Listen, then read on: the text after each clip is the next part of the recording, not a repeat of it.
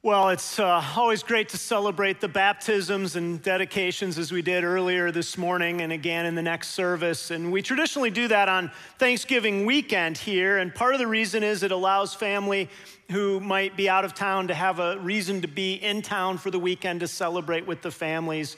But it also means that we're moving into the Christmas season, and you heard Chris just a little bit ago talk about the You've Been Gifted kind of initiative this year with the invitation cards. Invitation cards are available this weekend for all of the Christmas Eve services. There are 15 of them here at our Wexford location this year, so a great chance just to invite people. And also, on December 4th, this coming Wednesday night, we have our annual prayer gathering to pray about Christmas. And so people will come into this space and pray over all of the seats and throughout the building, just for God to work in and through that time. And so if this is your church home, we'd love to have you come and just participate in knowing that it really is God's work throughout this whole season.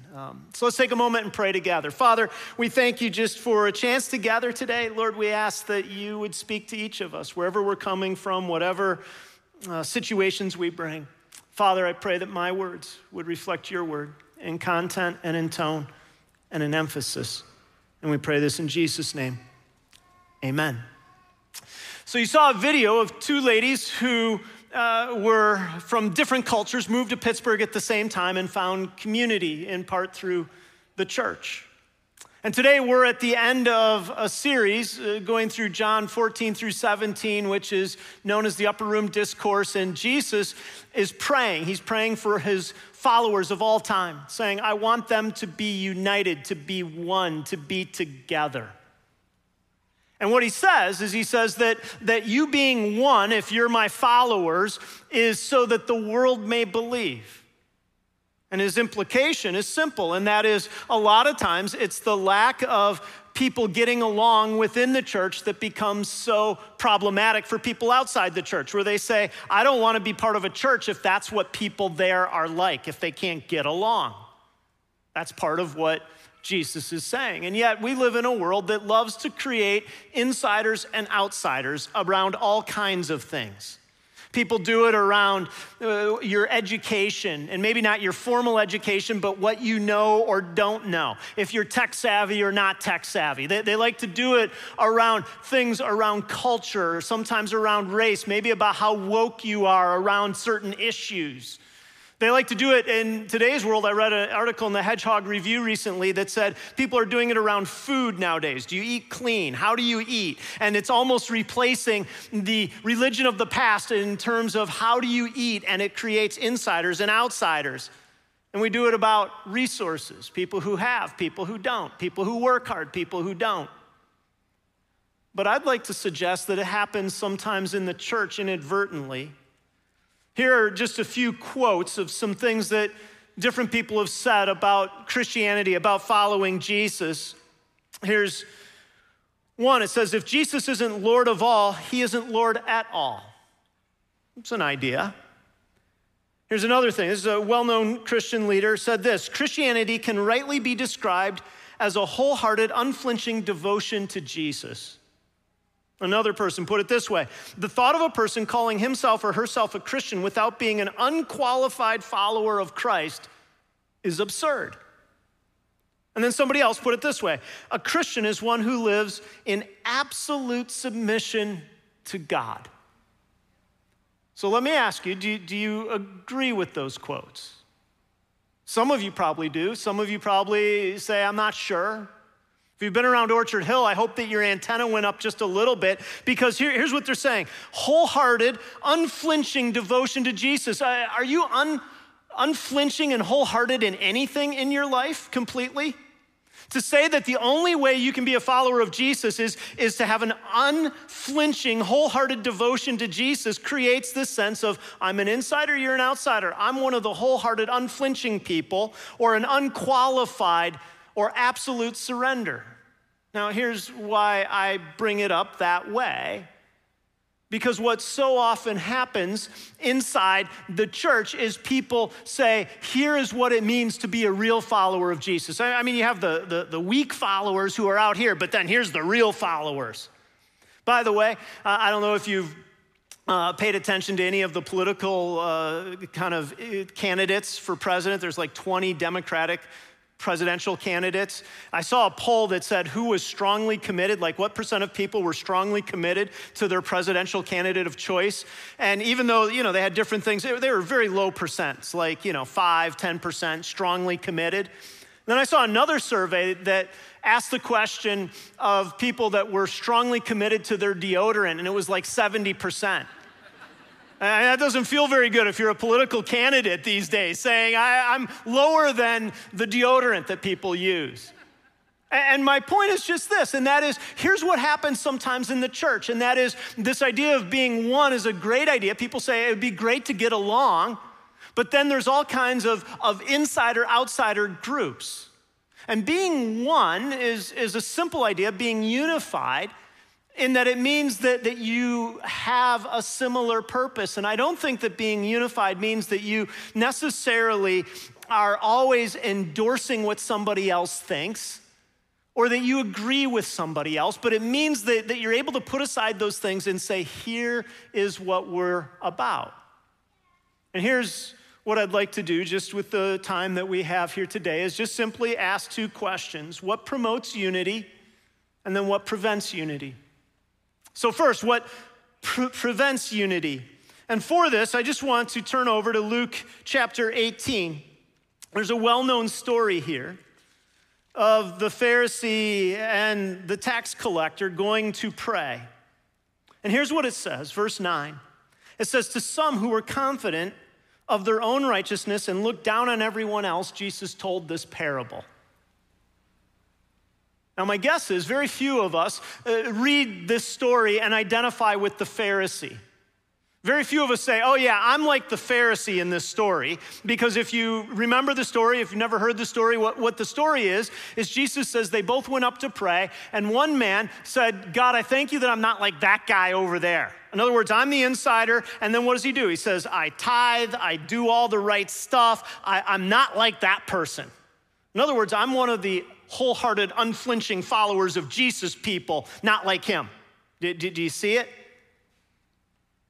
And we don't tend to want to identify with that person. But let me ask you, who's in your look down on group? Who is it that in your life you say, those are the people, that's the person that I don't care much for? You may not use the word righteousness, but that's self-righteousness, period. It doesn't have to be around spiritual things. It can be around anything that you start to say, my way of thinking, my way of doing things is superior to other people's way of doing things or seeing things. And here's the real challenge of this, and that is that when we do that, we are creating insiders and outsiders. And in Luke 18, what we see is this. It says, but the tax collector, this is after the Pharisee stood and prayed and said, thank you that I'm not like other people, those robbers, those evildoers, those adulterers, or even that tax collector. But the tax collector stood at a distance, verse 13. He would not even look up to heaven, but he beat his heart and said, God, have mercy on me, the sinner.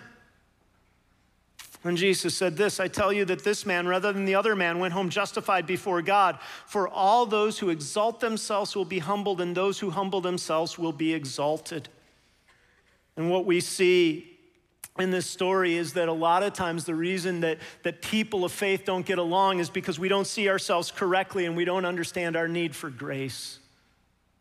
In 2 Corinthians 12, there's a verse that just gives a list of relational things that cause disharmony. This is 2 Corinthians 12, verse 20. It says this, for I'm afraid that when I come to you, I may not find you as I want you to be, and that you may not find me as you want me to be. I fear that there may be discord, jealousy, fits of rage, selfish ambition, slander, gossip, arrogance, and disorder. And what he's doing is he's going through this list of things and saying there's discord or quarreling, there's jealousy where people want what other people have, outbursts of anger, there's factions where you're saying so-and-so thinks, there's slander, there's gossip. In other words, talking about people when they're not present in ways that are derogatory, there's arrogance. And what those things all are is they're a result of basically a view that says, my way is better than other people's ways. I'm superior to other people. And so what promotes unity? The second question. And there's a hint of it in John 17. It may not be expressly clear right away, but here's what he says, verse 23. I and them and you and me, so that they may be brought to complete unity. Then the world will know that you sent me and have loved them even as you have loved me. Now, if you follow the story of the Bible, what you'll see is that God's love for people is not conditional love. In other words, it isn't you perform, then I'll love you.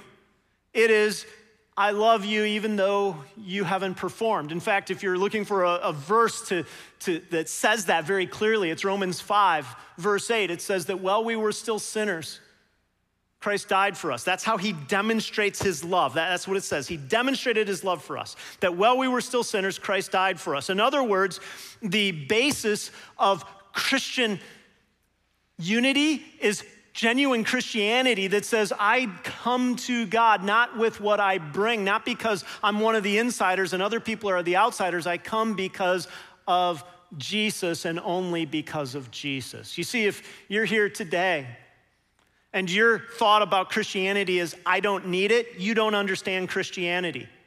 Because what you're doing is you're saying, I'm pretty good, and whoever God is, whatever God is like, I'll take my chances because of course God would like me.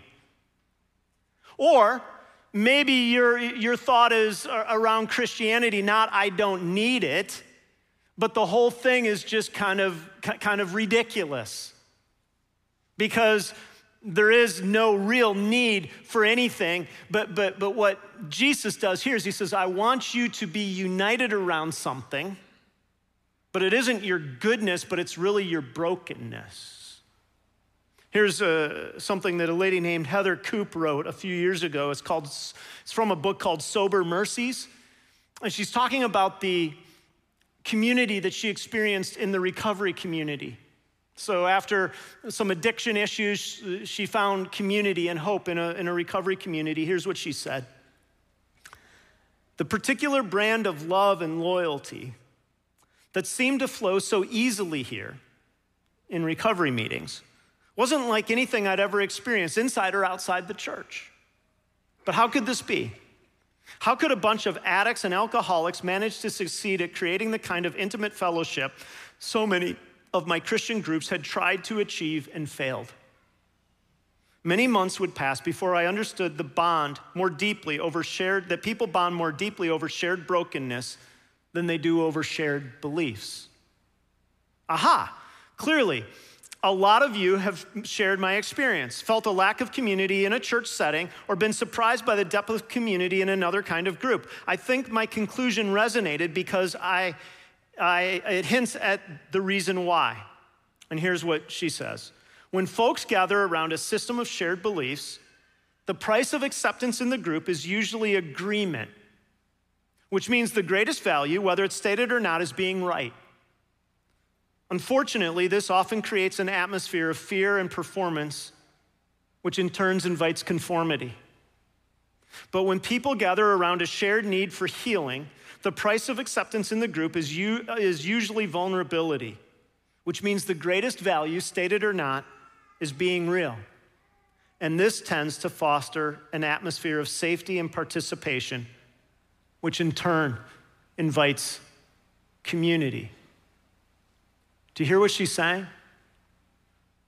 She's saying that real unity doesn't happen because everyone agrees, but it happens because people are willing to be real and say, this is where I am. And the reason that can happen profoundly inside the context of a church that understands and teaches and lives the reality and creates an atmosphere of the gospel is because the gospel is the statement that says it isn't how good you are that gives you status, but it's Jesus' goodness on your behalf. And Jesus says here in verse 26 again about this love and his love for the people. And what he's doing again is he's saying, I love regardless of where you've come from. Now, certainly that doesn't mean that you never push to try to do something or be something that you aren't today. But what it means is that even when those things are true, you don't turn around and look at others and say, they're not like me. Instead, you say, I still need what Jesus has done for my standing with God. And you see, when that's shared, then there's a place where people can come from anywhere and say, I want to be a part of that. I want to experience being loved regardless of what I do. You see, we live in a world that's all about performance. You know this. Just think about different areas of your life and the performance that you try to attain in order to feel like you're doing well enough. But you see, the message really of Jesus, of the cross, is that no one's really an insider, and yet anyone can be an insider because it isn't about what we do, it's about what Jesus Christ has done. And here's my hope just for Orchard Hill. And that is that more than cool music, certainly we hope we have that even at Christmas, more than a great Christmas Eve service or cool facilities, that the atmosphere that permeates this place would be what Jesus is talking about here. Not where people say we all agree with everything is the same, but where we're able to say the price of admission is a recognition that we need Jesus, not anything else. Well, some of us are here today, and as I said earlier, we don't think we need Jesus. We don't think we need God. We don't need Christianity. I would say to you, you probably don't understand the Christian message, because what you've thought is either this message is so demanding and I don't want to try, I'd rather take my life and live it my way, or I'm doing well enough, I don't need it. But if you really understand it, what it is it's saying, yeah, the standard's high, but that's why Jesus died. And he invites you to something that's better than what you will find on your own. And if you're here and you say, I'm somebody who has believed for a long time, can I just encourage you to lead with vulnerability and with realness rather than with all the things that you do that you think are good and right? Because it's the creation of the insider-outsider that creates the whole brokenness of unity. It's the who's on your I look down at list. Instead of saying, God, have mercy on me, because I know I need. Father, we thank you for a chance just to gather today. Lord, we ask that those who are here would be people who would lead with brokenness, with need, rather than with trying to put together something that looks or feels to us like it's somehow acceptable and therefore the insider. God, I pray, just even in this moment, that there would be some who would be able to say, I've always thought Christianity was about trying harder, doing better, rather than about trusting what Jesus Christ has done, that his death, his resurrection was for me. God, I pray even in this moment, there would just be an acknowledgement to you, a cry to you, for you to work and to take our place through what Jesus has done. And we pray this in the name of Jesus Christ. Amen. Thanks for being here. Have a great weekend.